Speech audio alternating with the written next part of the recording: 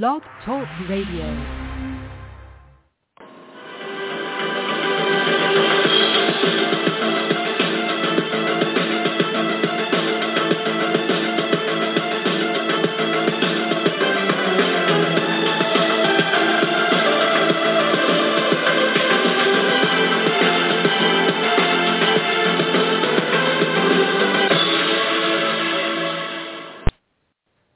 Good evening, everyone, and welcome to the 552nd edition of the Feuerstein's Fire American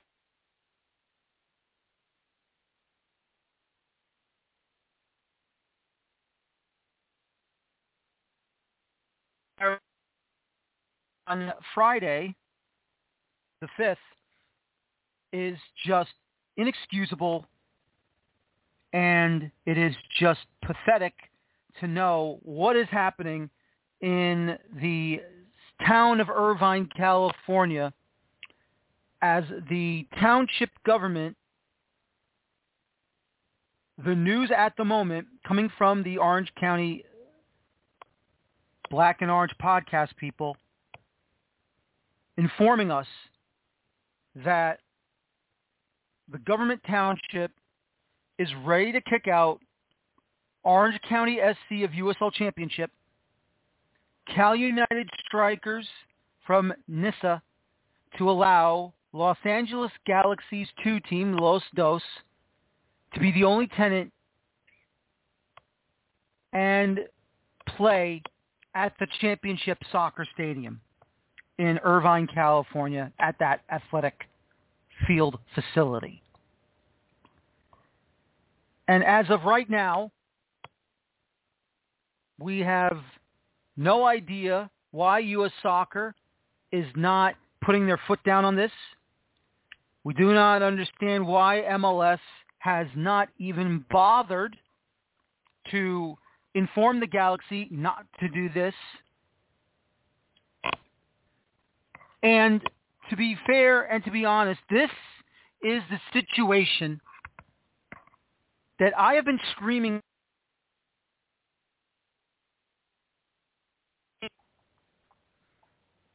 about clubs below Major League Soccer to build their own facilities so that they can stop paying rent to these companies, to these landlords, whether it is a facility owned by the town or by a different ownership group in sports. It is just asinine that we have to now have this situation come and stare us right in the face. I am upset, I am angry, and I am mad. It's not that I don't believe in the soccer war situation between MLS and USL. It's not that. But this has always been about the argument with pro-rel. And I have said many, many times on my show, and I have said over and over and over again, the only way pro-rel will work here is every single club in every single professional division build their own stadium. We cannot have the continuation of clubs below Major League Soccer renting facilities that they don't own. And now that threat has come to fruition. That threat has now exposed itself. Orange County SC is the defending USL Championship winners. They are the second division champions of 2021.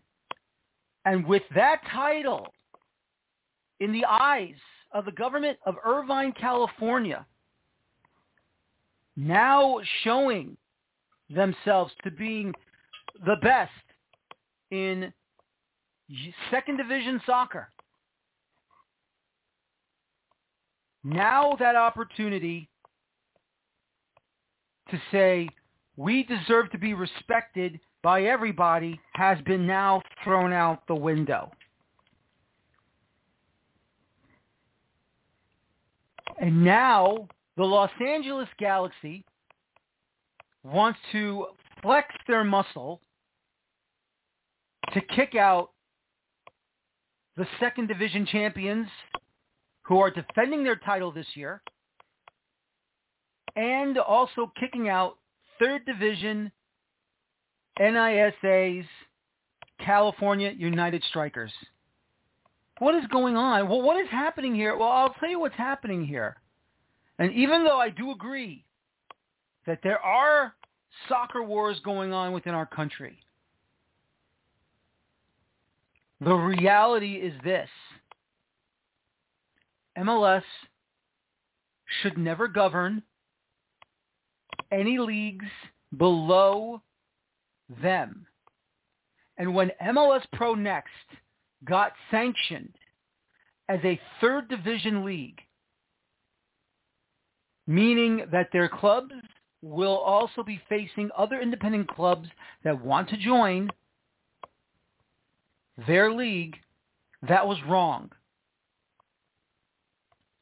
That is wrong. Because USL runs second and third division legitimately.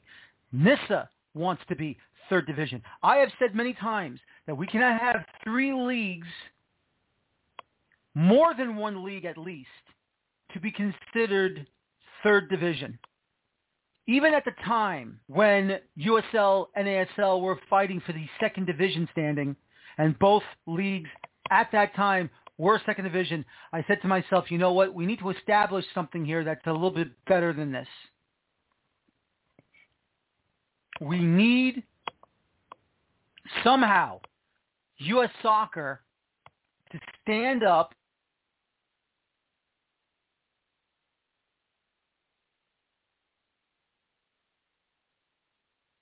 and do I think that Major League Soccer and Commissioner Don Garber itself are initiating all of this? I don't think so. The LA Galaxy don't need help from Garber or from MLS to make a move like this. They can do it all on their own.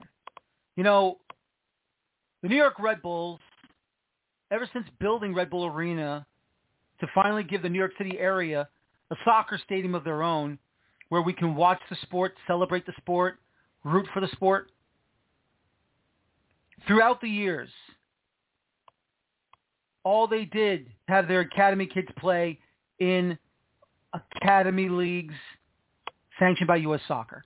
And when MLS and USL originally had the contract to allow two teams, MLS two teams, to be in USL Championship, that was a win. But then USL decided and told MLS, look, we appreciated you being with us. Now we want you to please leave because we want to stand on our own 2 feet without you guys, and that's how we feel. And when the time came for this MLS Pro Next, you know, that was the right thing to do. Even though I still feel MLS Pro Next should not be a professional league, I believe it should be a reserve league for these teams. Everything has costs, and I understand that. But the way that the Galaxy has gone about to kick out Orange County SC and Cal Strikers and the California United Strikers is just asinine and terrible and pathetic. They already have a stadium built for Los Dos. The track and field stadium that's outside the Dignity Health Sports Park. That's where they play. That is their home. They're all connected over there. What is the problem?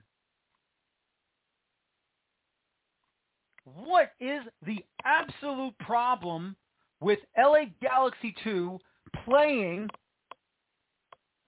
at a facility that is also partially owned by the Los Angeles Galaxy. What is wrong? What is the problem? It's not good enough? Well, then build the stands better. You have land. And just to go back on the New York Red Bulls, you know what they did to help their team perform better but not use Red Bull Arena for USL games for Red Bull 2 team? What did they do? They partnered with Montclair State University in Montclair, New Jersey. And they rebuilt, refurbished, and redid their soccer field. Red Bull 2 has a home in Montclair State University. They co-own it with the university. So that means it is used by Red Bulls 2, by the Montclair State University men's and women's soccer programs, and they have also allowed teams that are not in USL, not in MLS, to use their facility as a home field advantage as well. FC Motown, who just won the NPSL championship, uses the soccer stadium at Montclair State University as a home stadium, just like they did with Drew University in Madison, New Jersey. FC Morristown. They just hosted and won the NPSL championship this past weekend. So that means, you know, if everyone is screaming out loud saying, well, MLS is up to this, MLS is up to that, MLS was not even involved in this with the Red Bulls. And I understand what you're saying. Well, you know, Motown was not forced out of their home. No, they weren't. But the point I'm making here is that the Red Bulls are allowing Motown to use a facility.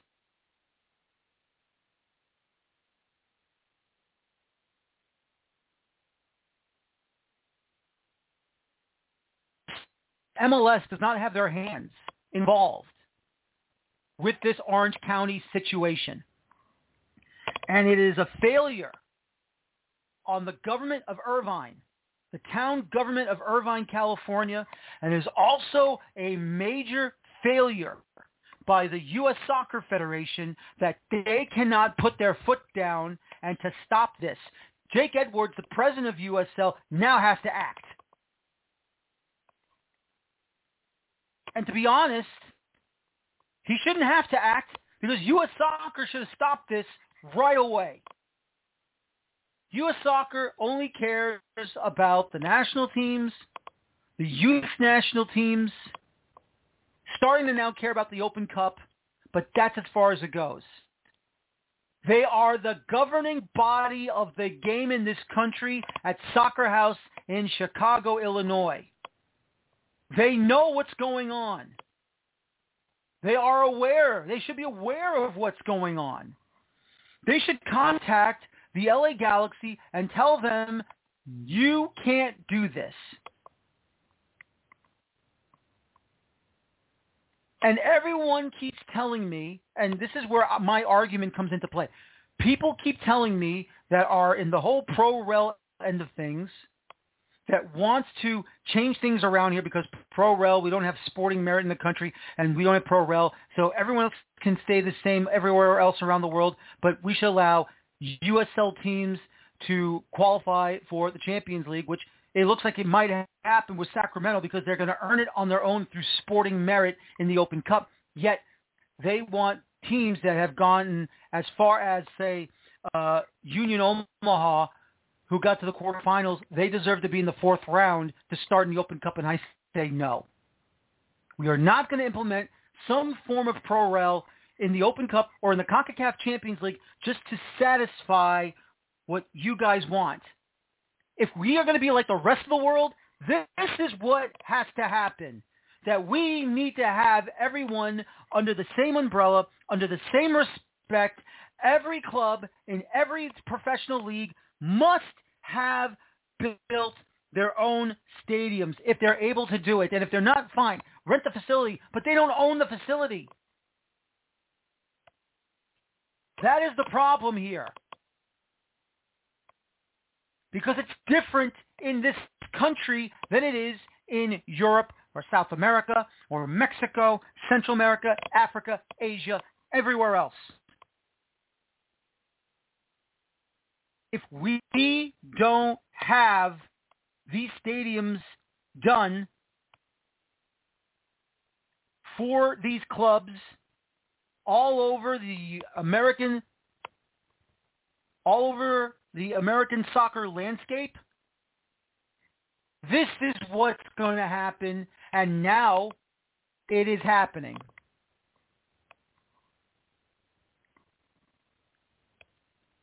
It is happening now. It is terrible. It is disgusting, and I am pissed off.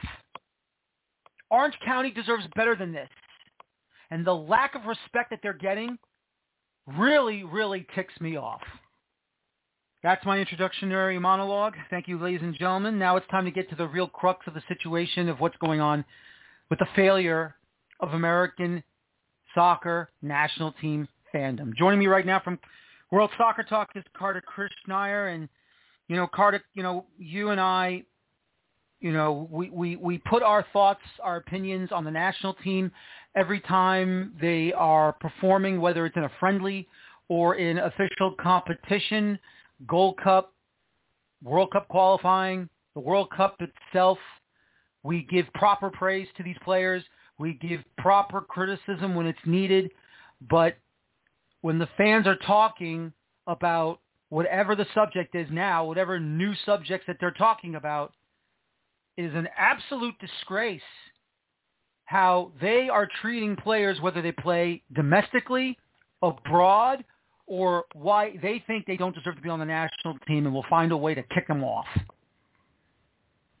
Yeah, and the thing that really bothers me, Daniel, is that we've got a culture now where if you have a different opinion or if you give some sort of nuance or explanation for why Joe Scaly isn't the next Danny Alves, you get flamed upon. If you say, hey, John Brooks isn't Thiago Silva, you get attacked. At the same time, if you promote certain players that I guess are not fashionable, Jordan Morris, Tim Ream, etc., you get equally claimed. There's no understanding of, you can have a difference of opinion, personal preferences about players, looking at it from a coach's perspective. And quite frankly, Daniel, what's happened is, for years, you and I have been doing this for 15 years together, right? In one yes. Outlet or another. You and I started doing shows together in 2007. At the time, I would say American players were largely criminally underrated in Europe and here.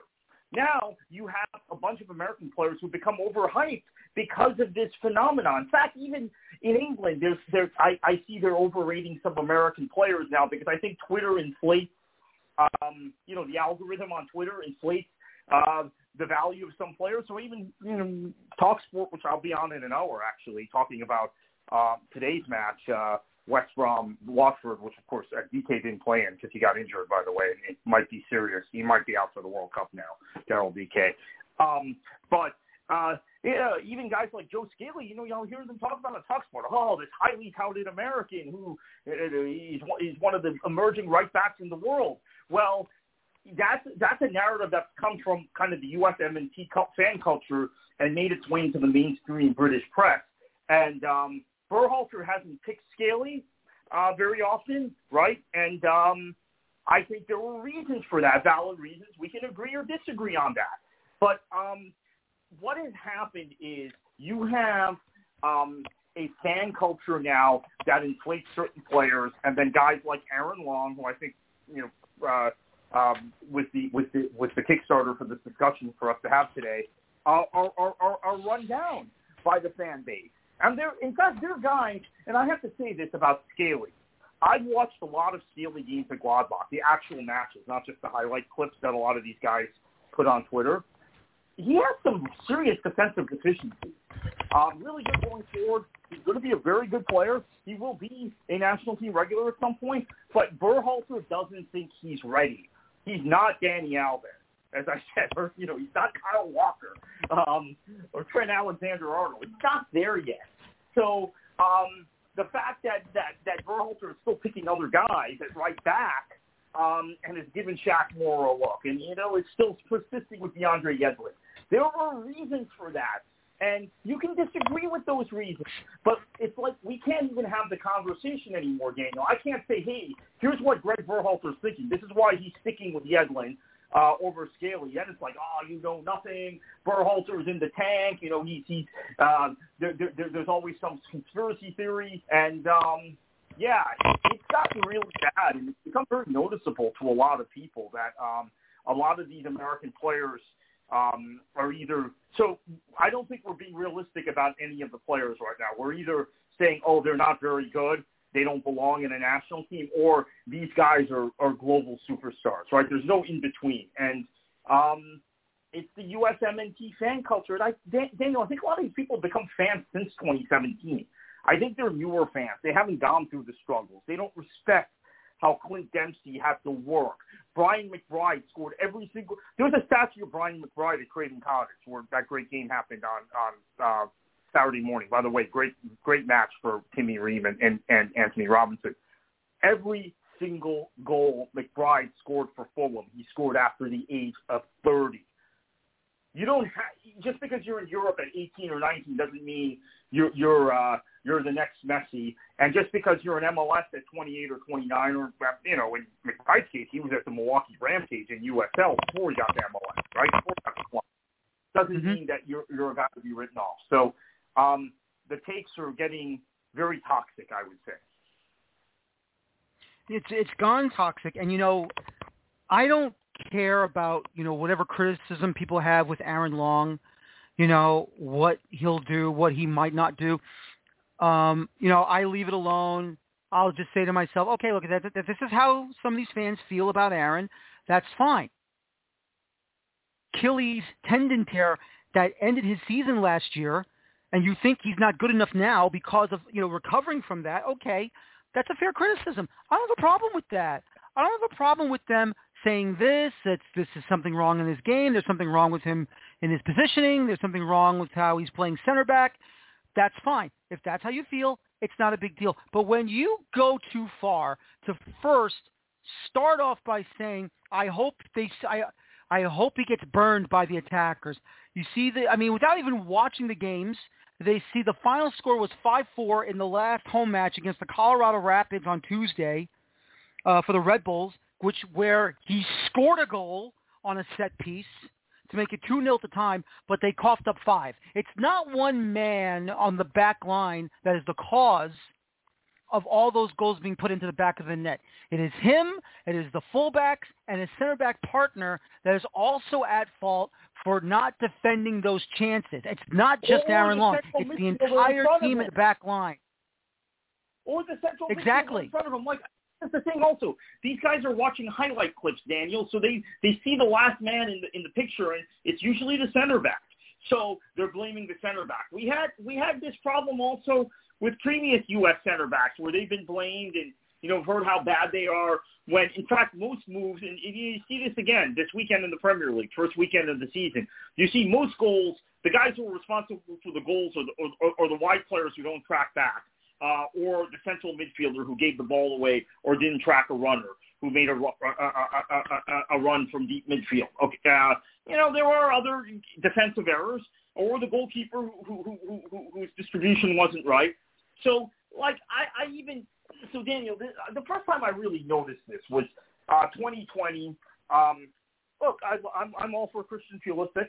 I'm very, very hopeful about him. But there are flaws in his game, okay? And there were reasons why he wasn't starting Dortmund at the end of that season. There were reasons why at Chelsea he's been in and out of the team. When I said Tyler Adams, who was playing at Leipzig at the time, is a better positional player. He understands what's in front of him. He reads the game better. He makes the right runs. He times his passes well. Pulisic is spectacular dribbler, great finisher, but there were flaws in his game. This is why Lucien Favre has dropped him at Dortmund at the time, and then after that it was Lampard at Chelsea. It was the abuse I got. I mean, I couldn't believe it. And I was building up a number of American players, and then I realized, Adams played in USL, and then he played in MLS, so he can't possibly be as good as Pulisic. And then same thing happened when I said something about Alphonso Davies being the best player from North America, which I didn't think was really that debatable, by the way. No, it's not. And all this torrent of abuse, again, because of Pulisic. And the Guardian podcast in the UK has actually talked about this. Like, anytime they say something critical of Pulisic, they get all this mail from American listeners, angry, defiant, defensive. They can say something negative about another American player. They don't get anything. Or they say something positive about another American player. I mean, I guess a guy that they've really rated on that podcast is Brendan Aronson, and now he's come to England, and so they'll see him every week. But they rated him high from Champions League. But there was no conversation about that, right? About Aronson, negative, nope. Negative or positive mail. It's largely about Pulisic. So it's very weird. So they pick certain players that are chosen players, and they just latch on to these guys. Scaly is like the most notable example, because like I said, I've watched a lot of him at Gladbach. I think he's got great potential, but he's not Kyle Walker. I mean, every squad selection, Daniel, you must have noticed this on Twitter. When the U.S. squad selection is put out by Berhalter and Scaly's not on there, there's like this Twitter eruption for days. So it's a very toxic thing. And on Aaron Long, I agree with you. Look, if you're legitimately saying, okay, he's coming off an injury, we don't think he'll regain full fitness, maybe we can't afford to take him to the World Cup. Okay, that's a legitimate point of view. You can have a difference of opinion. It is. You can have your own opinion. But they don't express it that way. They express it like, he sucks and he's never left MLS, and, this guy's playing in Europe, and this guy was at an academy when he was 14. In fact, Aaron Long was sought by European clubs, right? I mean, he was more a victim of MLS not letting him go. So it's just terrible. And I think a lot of guys don't know the backstories on our players, and they don't understand, like even the Tim Ream thing this week. They must have been shocked watching that Liverpool-Fulham game, how good Ream was. And Ream is the leader. He's the leader of Fulham. And I think it's pretty bad to have a guy who's a captain of a Premier League club not in the national team. So I don't like that Berhalter hasn't been picking Ream. I think he could give a lot of leadership even if he's not going to play.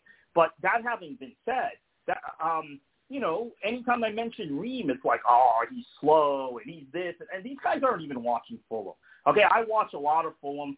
Like I said, I'm going to be on TalkSport in about a half hour talking about the championship. I watched a lot of Fulham last year. Tim Ream is a player, yep, right? And he's the leader. And you know that from his time in Red Bull. Yeah. You can't say anything overly positive about him without getting attacked. Exactly. And I also I have to captain of the Premier League team. Let's just be honest. Okay, how many Americans? I can't really think of one that's been the permanent captain. Guys have worn the armband at times. I think he's the first guy that's the permanent captain of a Premier League club. That's an American. I may be wrong about this, but I think he is when I think back. No, exactly. But I really have to say this because I know I sent you what happened on Twitter. I have to say it because I really want everyone to understand how bad it's really gotten. It's gotten to the point where you have Twitter accounts making up fake quotes of what Aaron Long said, which never happened at all. And I have to say it because this really ticks me off what they did. Created was, and it's right on my phone right here, I'm not really worried about that, to be honest with you. They're on and off in Europe, and I'm an every week starter in MLS. They use the N-word for this fake quote, have always doubted me, but I believe in myself. I have to. Aaron Long, when asked about his spot in the U.S. men's national team center back depth position, that, Kartik, is the level of stupidity, dumbness, and you want to find a way to get Aaron Long not to be a part of this World Cup roster? That is just pathetic from the U.S. men's national team fan base, where I had enough, and I had to say it. I went on Twitter myself, and I said it right there. You want to claim that Aaron Long is a racist just because you don't want him on the men's national team for no reason, because you think He's not as good as he used to be after his Achilles tendon tear. That is just inexcusable. Thankfully, that tweet has been taken down, and I have had enough of the garbage that these national team fans have been spewing on Twitter, trying to put their point across. Well, he stinks. It's okay if you think he stinks. It's fine. Just don't go that far. And you did go that far because it is those types of jerks that have allowed this to go over the line, and I have had enough. And this is where I say you are no longer a fan of the U.S. men's national team if you're rooting for a player to get blitzed and scored on and destroyed on the pitch so he's not part of what you think the U.S. men's national team roster should be picked by Greg Berhalter. Yeah, and this is all based on, player performances and guys. Well, this guy's technically better than that guy. This guy's better, is quicker, has better pace. Okay, there are a couple of things I have to interject here because by and large, most of these guys don't get this. There are a few that do. There are a few accounts that I had flagged 6 months ago that I said, these guys are just wind-ups, and it turned out some of them do know what they're talking about, but most of them don't. One, there is a whole dressing room aspect to a national team, okay? There is for a club team, too. But let's talk specifically about this national team. These guys are going to be 26 guys in a camp for a month together, traveling together, having meals together, taking the bus together, being in the same dressing room, okay? So sometimes there are guys, apparently like John Brooks, who maybe don't fit into the group, okay? He may be the best, and I've said it myself. John Brooks, from 2018 to 2021, to me, best American playing anywhere in the world. Better than Pulisic, who we talked about earlier. Better than Adams, who I rate very highly. But there are aspects that you have to fit into the group. It's also the case with some of these other guys. Maybe they don't mesh well. Maybe they don't get along well. Jurgen Klinsmann has been honest. He took Brad Davis to the 2014 World Cup because Brad Davis got along with everybody, right? That was another one they would hate because he was an MLS lifetime player.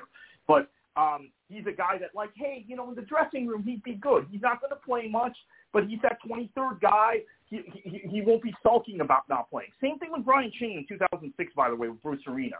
And Bob Bradley has personally told me one of the hardest decisions he ever had to do, one of the hardest decisions he's ever made as a coach was cutting Ching from the 2010 roster because he knew the players all liked Ching. So whether Ching played or not, he's a guy you want in the dressing room. And it was just that Davies had gotten hurt. They hadn't settled on, how to replace Charlie Davies. So he had to take Robbie Finley and take Edson Buttle both. Right, he normally would have only taken one of those two guys, right? And then he would have taken Ching also. So there is a dressing room dynamic, a travel dynamic, a team dynamic that so many of these fans on Twitter don't understand. And every time I try and bring this up, I get pushed back upon. Well, you should be selecting the 23 best players. France doesn't select the 23 best players. Admittedly, Deschamps took Kurt Zouma to the last tournament instead of Theo Hernandez. Why? Because Theo Hernandez is a better player, by the way, because Kurt Zouma gets along with everybody in the dressing room. He's a fun guy. Now, I don't like him anymore because of that cat video, right? The horrible thing he did to his cats. But this was before that. This has happened time and time again. You don't pick your 23 best guys, or 26 now in the case of this tournament. You pick the guys who mold best together. Yes, you want your top 11 or 14 guys, 11 to 15 guys going. After that, you're getting guys who can play multiple roles. You're playing guys who will be good in the dressing room. You're taking guys that get along with everyone. And that's something I don't think these guys understand. And Aaron Long has been around the national team longer than a lot of the guys you're talking about, right? He and God, I'm blanking out on his name. Another really good central defender you had from Red Bull between Ream and Long. They were Matt Miazga? Not Miazga? No, I don't want Miazga going. There was another guy you had, veteran player. God, why am I forgetting his name? I forget right now, but I think I know who you're talking about, but I forgot his name right now. Yeah. Yeah, he was a little older, but there are partnerships also that have to be formed, and And so this is something also about chemistry on a national team, right? You don't just throw guys into the team, into the mix and say, oh, you can do it with maybe one or two guys, but there has to be some degree of chemistry, especially this year because the league ends 10 days or 9 days before the World Cup kicks off, right? 8 or 9 days before the World Cup kicks off. So you're not going to have the usual camp and the friendlies in advance to say, okay, you remember we had the friendlies where Corey Gibbs got hurt, Greg Vanny got hurt one year. I think that's actually how Berhalter was on one of the World Cup teams. We're not going to have those friendlies this time around. So I don't think there is a long runway for some of these guys they're talking about. So here's the upshot, Daniel. When the U.S. inevitably is bounced out of the World Cup, whether it's at the group stage or in the round of 16 or whenever, the same Twitter legion is going to come after Greg Berhalter and say, well, if he had taken this guy or taken that guy and not taken this one, we would have won the World Cup, basically. And it's all noise. I would urge fans to just not listen to it. And it's counterproductive for the team and for a lot of these players. I mean, I don't think Joe Scaley probably wants to pressure these guys to put him under. I don't, to be the savior. I don't think guys like that necessarily want to be seen as the next coming because the pressure is enormous. We see what it's done to Pulisic, right? He's a good player, but he's not the player they thought he'd be. And that's not his fault. That's their fault, really. Yeah, it really is. Kartik, I have to say this. When we talk about the popularity of the sport, there was only two factions with American sports fans. Those that love the game and those who hate the game. And then it broke up into those that hate the game, love both MLS, U.S. men's national team, love the U.S. men's national team, but hate MLS. Now it's gone even worse. It's gotten worse. Now you got U.S. soccer fans who are upset because why is the roster, past 50% on MLS players and not so much on players that are playing abroad in Europe? Why is that? Now we got men's national team fans hating on certain American players who don't deserve to be called into the men's national team. Have we lost our marbles? Have we lost common sense? What is the answer to all this? What is the reality to all this now? That everything, okay, we know that social media is here and it's here to stay no matter what. But what is the common sense part here that no one wants to understand? That we cannot have a national team or an American soccer fandom so divided along every single section that we're never going to come back together and be whole again.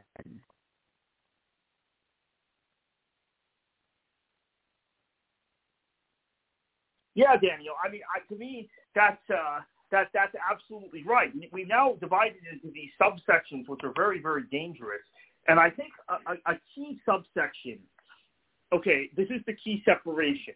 There is a group of fans who focus on MLS first or USL, right, domestic leagues. There's a group of fans who focus first on the Premier League or some other league in Europe.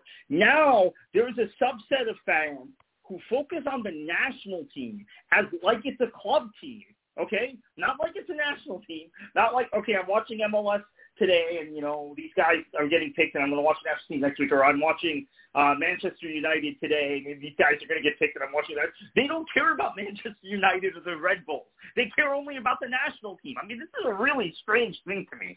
And I'm not the only one who's pointed this out. There are other people prominent in the media who I've talked to privately who are like, this is a really new thing.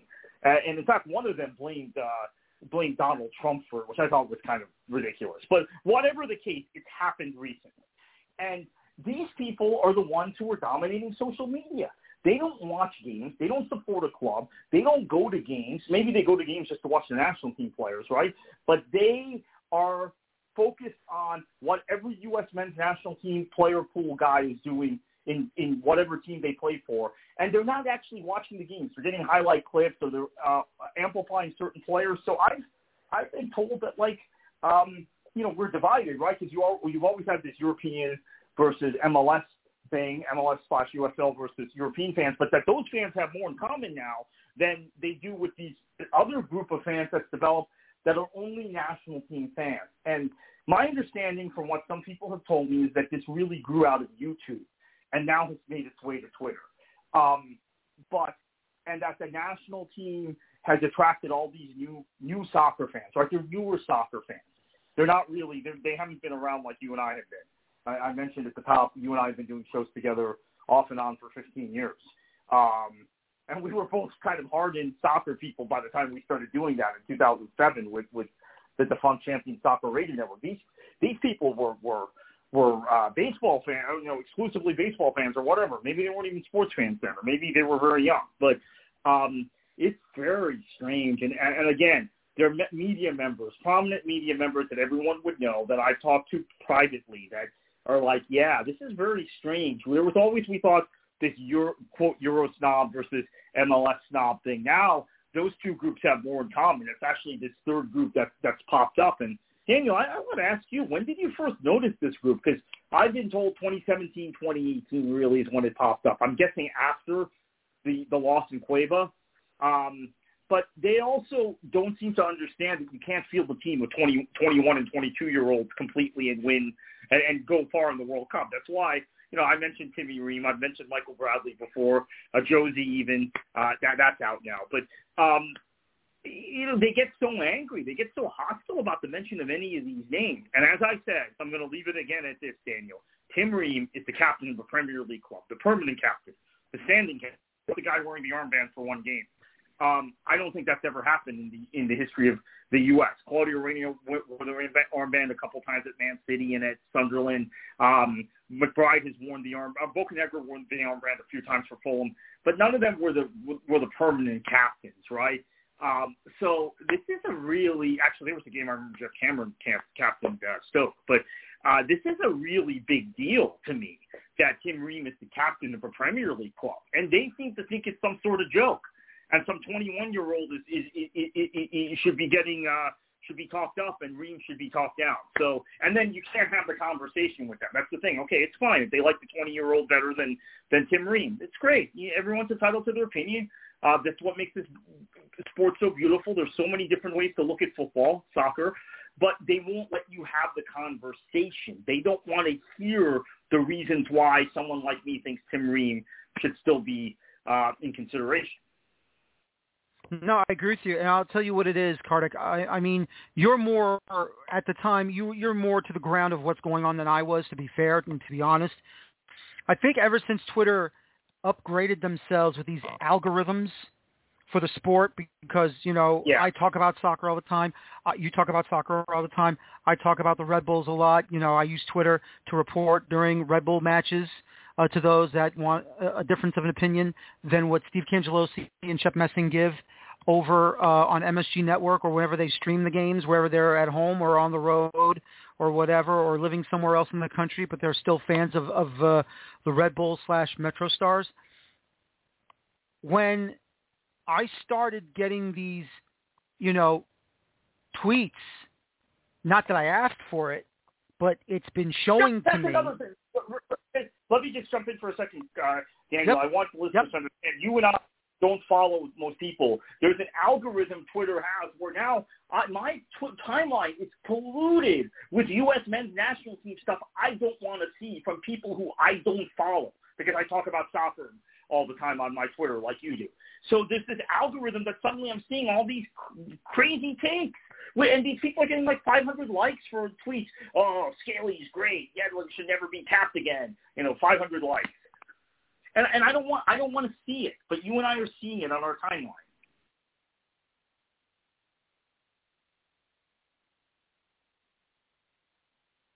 I'm saying to myself, leave it alone. Don't bother with it. It's just their opinion. I'm going to leave it alone. No matter how crazy it sounds, I'm going to leave it alone until I saw that fake made-up quote about Aaron Long or what he supposedly said. There was no newspaper he talked to, no online publication he talked to, no, sports network he talked to, nothing. And to throw that up on there to get him in trouble. Because this is what these idiots don't understand. If you're going to make up stuff like this, you could put him into trouble. You can put him into possibly either A, being suspended by MLS, even though many know it's not a real quote, but you don't know how MLS will take it, what U.S. Soccer is going to take it, how the New York Red Bulls are going to take it, and his teammates on the Red Bulls or on the men's national team if he gets called up, who are, of course, either African-American, Spanish-American, Asian-American, any type of, person American, where their parents either originally come from Mexico or originally come from South America or from Europe. And there's like, did you really say this? Did you actually say this? You are not my friend anymore. That's what could happen.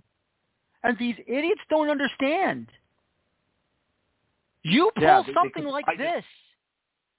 Yeah. It could cost him his career. Yeah. They could ruin his career and divide the dressing room permanently at Red Bull and at the national team. And, maybe that's what these guys want.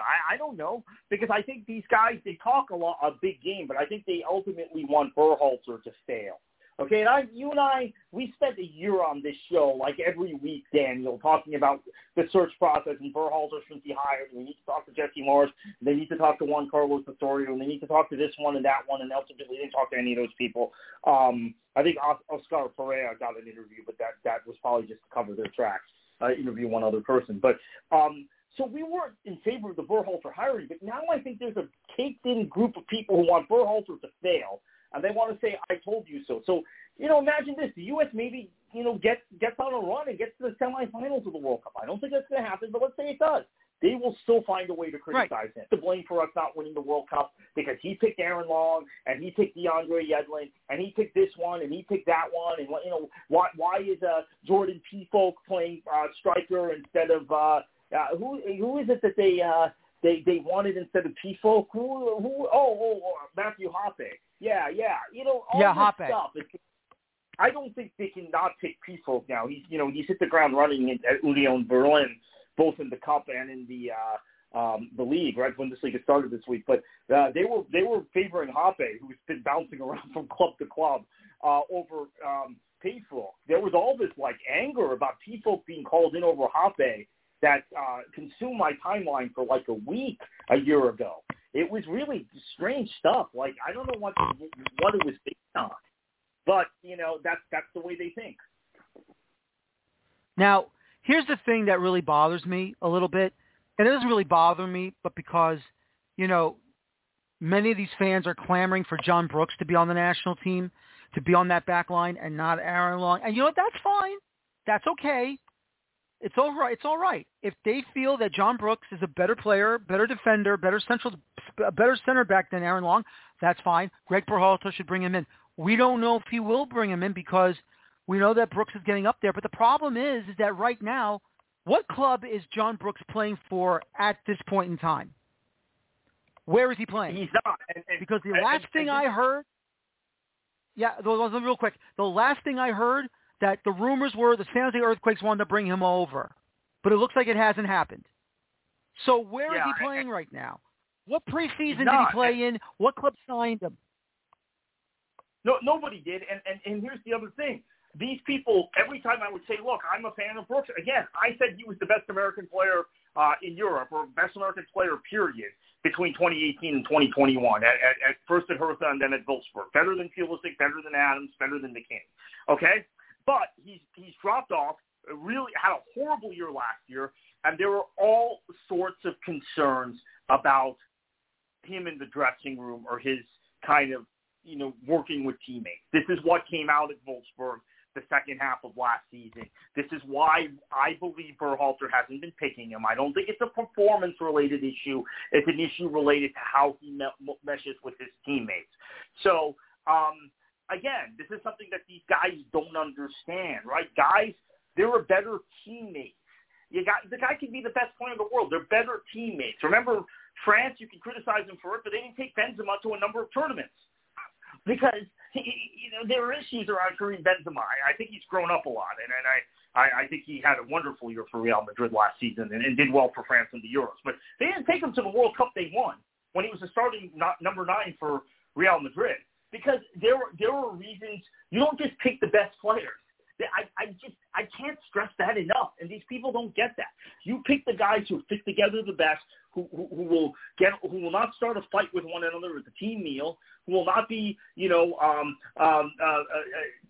fighting on the team bus, fighting in the hotel, or going out late at night, leaving their teammates. Right? You have guys that you want that are character guys. Tyler Adams is one of them, right? Guys like that. Those are the guys you want to build a national team around, not guys who you might have serious question marks about, especially when you're trying to rebuild a program, right? We didn't qualify for the last World Cup. This World Cup we've qualified for, we want to make progress. We host the next World Cup. It's a process. I'm, again, not a Berhalter fan. I did not want him hired, but I back him now, and every fan should be backing him. Everybody in the media should be, call him out where you need to call him out. But there's also a system the U.S. plays. You could say, oh, Berhalter shouldn't be so rigid in his system, blah, blah, blah. But he is, okay? That's the bottom line. He has a system. I think that we should be playing a different way than he wants us to play, but whatever. That's my opinion. He has a system. He's selecting guys based on the system. Respect it. Respect the process. Exactly. And unfortunately, Kartik, unless things change, which I don't think they will, I think it's going to be like this for the rest of our lives. I just don't have any faith anymore in American soccer fans who are rooting for certain players to lose. And look, there are times I didn't like Berhalter's tactics in the first 3 games of World Cup qualifying in September. The truth of the matter is, I thought he was going to lose his job. And I wasn't saying I was rooting for him to lose his job, but, after defeating Mexico in the CONCACAF Nations League final in extra time, defeating them again in the Gold Cup final in extra time, and to have the start that they had September of last year, was just disgusting. And honestly, I felt at that time he deserved to be fired. I felt he deserved to be sacked because he doesn't know what he's doing until he finally, and there are still times he still didn't know what he was doing until he finally got everything done the right way when we got to March. And it's just been, and I'll say even January, February, March as well, because it's just ridiculous. How is it that you were picked to be, you want to play like Barcelona plays, and yet these guys cannot play the way Barcelona plays, and we get dropping points against Canada in Nashville. You had a horrible opening half in Honduras until you finally switched it around in the second half, and you still had a horrible decision in Panama, and in my book, you still had a horrible decision because you pulled out Matt Turner for your favorite guy in Columbus and Zach Steffen, who does not play a single match in the Premier League until he gets that one opportunity because Ederson had to stay in South America for an extra couple of days. Yeah, and he's played 2 matches in the championship so far for Middlesbrough. Again, I'm going to be on TalkSport in like 10 minutes talking about the championship this past weekend. I know. I'm going to let you go soon. Yeah. But Steffen has looked really bad. I want to say to the listeners, Steffen has looked really bad in both games. So that's another mark against Berhalter. You're right. It is, and I don't know if these people are going to understand. If you're going to win a championship for the best goalkeeper in training for their club because he's training with the best players in the world, well, you know what? That doesn't count for 3 points, but he'll win the trophy. Yeah. That won't count winning the Premier League. Yeah, if he was the best keeper, he'd be starting ahead of Ederson, but he wasn't. And the chances he was given, he made mistakes. So that was another thing. I think the benching of Turner. Turner is going to get some games potentially because I think what's going to happen between now and the World Cup is Arsenal have at least one League Cup match, and they got a couple of European matches in Europa League where I believe he is going to play. It sounds like the way Arteta is approaching Europa League, Turner will be the Europa League keeper.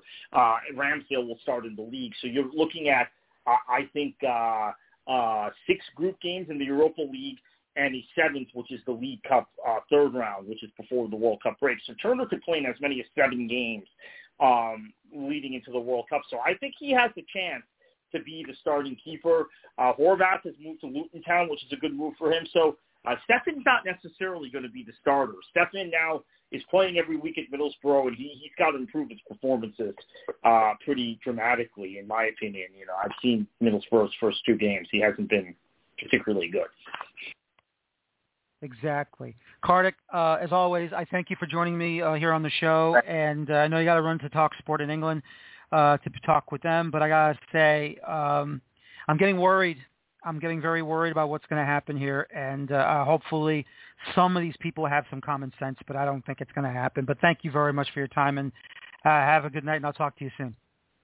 Yeah, thank you as always, Daniel. Thank you. Carter Krishnack from World Soccer Talk on the fandom that's failing our U.S. men's national team and our American players at the same time. You know, once again, ladies and gentlemen, look, I don't want to talk about this. I really don't. But when you see something that disgusting, despicable, and horrible, it is just an asinine situation to see what men's national team fans will go to try and kick off a player because they think he's not good enough anymore or he's not good at all. I think it's terrible, and it's just really going over the line. You can be critical. You can criticize them. I don't care. Criticize them for their play. Don't beg for them to get blasted by the opposition or any opposition that they face either in, at the club level, because you went too far. And if I'm painting with a broad brush, you're damn right I am, because it is that faction that has allowed this to happen, allowed that one poster on Twitter to make that crap up that could have lost Aaron Long his livelihood. That's not for you to say. That's not for me to say or anybody else. This is disgusting. This has to stop. This has to change. And if it doesn't change, then I don't know if we deserve to be celebrating a World Cup championship if it ever does happen. It's sad. It's very, very sad. And I'm upset with it. I don't care what you say. You have a reasonable opinion or a reasonable idea why you think a certain player shouldn't be playing on the national team. Fine. You have an opinion? Keep it as an opinion. Don't go over that line that this one poster did on Twitter. Thankfully, it's been removed. But I'm here to tell you all right now, you go that far, you don't deserve to wear any U.S. men's national team jerseys or women's national team jerseys. You don't have the right to support our national team. And that's how I feel. So we'll just move on. And just was made aware, statement made from the LA Galaxy about this whole situation involving Orange County SC and the championship soccer, the Great Park Championship Soccer Stadium in Irvine, California. That was made Monday, August 8th, 2022, 7:43 p.m. Eastern Time. So that message came out 4:43 p.m. Pacific Time by the Los Angeles Galaxy. And here is their statement about this current situation involving themselves and their two team, as well as with Orange County SC and California United Strikers. The LA Galaxy are a proud partner to the local soccer community and are committed to positively growing the sport of soccer in the Southern California region. LA Galaxy are not interested in an exclusive arrangement for LA Galaxy 2 to play at the Orange County Great Park Championship Soccer Stadium and have advised all parties of our willingness to open conversations with the City of Irvine and other stakeholders on mutually acceptable arrangements pertaining to the use of the stadium moving forward. That is the current statement made by the Los Angeles Galaxy of Major League Soccer. Now, once again, as I have said, Major League Soccer should not have to tell the Galaxy what to do, where to go, and how to do it. They can do it on their own. And while take it for what you want to, for how you want to take it, talk about it however you want to talk about it. If you feel this is bogus, that's your opinion. If you feel this is the right thing to do, that they've done the right thing, that's fine as well. They heard your voices. Now, apparently there's supposed to be a discussion about this in the Irvine City Council meeting that was supposed to be tomorrow night on Tuesday, August 9th, but apparently it sounds like that meeting has been canceled. I don't know if there will be another meeting or will be made up or they're going to reschedule, but let me just say this. It is a failure on the town government of Irvine not to listen to their constituents who do support Orange County SC and those who support California United Strikers. I think their voices should be heard. I think their voices should be allowed to be heard. And they should understand how you as supporters of those two clubs in those two separate leagues and the partnership that they have at that stadium is what's going on. As I've said already, the New York Red Bulls allow FC Motown to play home games and the championship final at their soccer stadium that they share with Montclair State University in Montclair, New Jersey. Yes, they did not go after whichever soccer stadium that is not run by them, that's run by a township, invade that area. They didn't do that, but still, though, they allowed FC Motown to be a part of it. If the Galaxy are going to play a couple of games there, then I think that's fine. If they're moving in there completely, it's a crowded schedule for that stadium. But they already have their own little area for their two-team next to Dignity Health Sports Center. They already have it. Hopefully, maybe cooler heads are prevailing here. Maybe we'll get a solid answer. Maybe the clubs are going to talk to each other and find out the real reasoning. But as of right now, I think it was good by the LA Galaxy to make this statement. Whether you choose to believe it or not, it's up to you. I am going to say that I'm glad they made a statement. Doesn't mean that I think they will or won't go through with it. But until there's more information coming, for now, I think it is a good thing that the Galaxy made this statement, and it's a good thing that they're telling the other soccer fans in the area this is not going to happen. I'm not saying I believe it's not going to happen. It could still happen. It could be different things that could happen. But as of right now, making this statement, the LA Galaxy are looking okay. And that's all I'm going to say. Time to recap the New York Red Bulls' last two matches, that start off like a house on fire. Two big goals from Drew Yearwood and Aaron Long. And then, of course, the penalty converted by Lewis Morgan made it 3-1. And then, of course, Colorado gets a second goal, make it 3-2, going to half with the lead.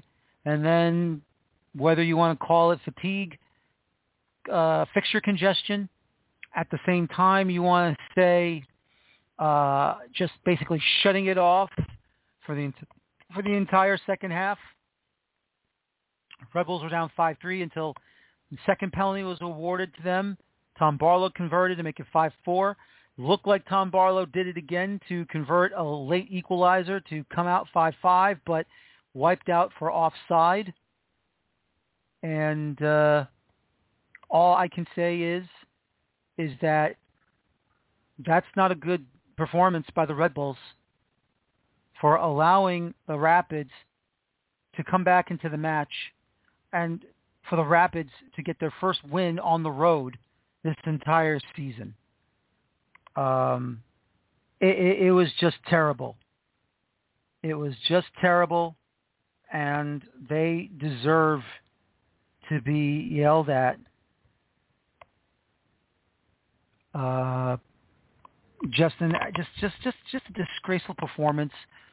Whether that does lead to fixture congestion or players just switching off in the second half, just terrible to see how they played in that second half. Just like the second half they had against Orlando City in the Open Cup semifinal. Just absolutely terrible. And when it comes to the match against DC United, to me, granted, scoreless draw, not great, but in some ways, yes, because they didn't allow a goal. Having rest and then, getting ready for training and travel to our nation's capital, that, to me, was a reset that they had to have. And even though they didn't score much, or they didn't score any, the defensive end of that game was better, much, much better. Neither team had it that night, but defensively, I thought the Red Bulls were a much better side than they were in the last two matches. So all you can say is there's plenty of bad, but there is plenty of good in that match against DC United. They went out. They did a job. They found a way to stop the bleeding. Could have done more in the attack. That's a confidence booster that they needed. And now, full week of rest, get ready for training, bring in Orlando City this coming Saturday at Red Bull Arena, go out and have some fun and get the full 3 points. I will not call this a revenge match because it's the only way you get revenge on Orlando City is when you beat them in the Open Cup. That's revenge, not in league action.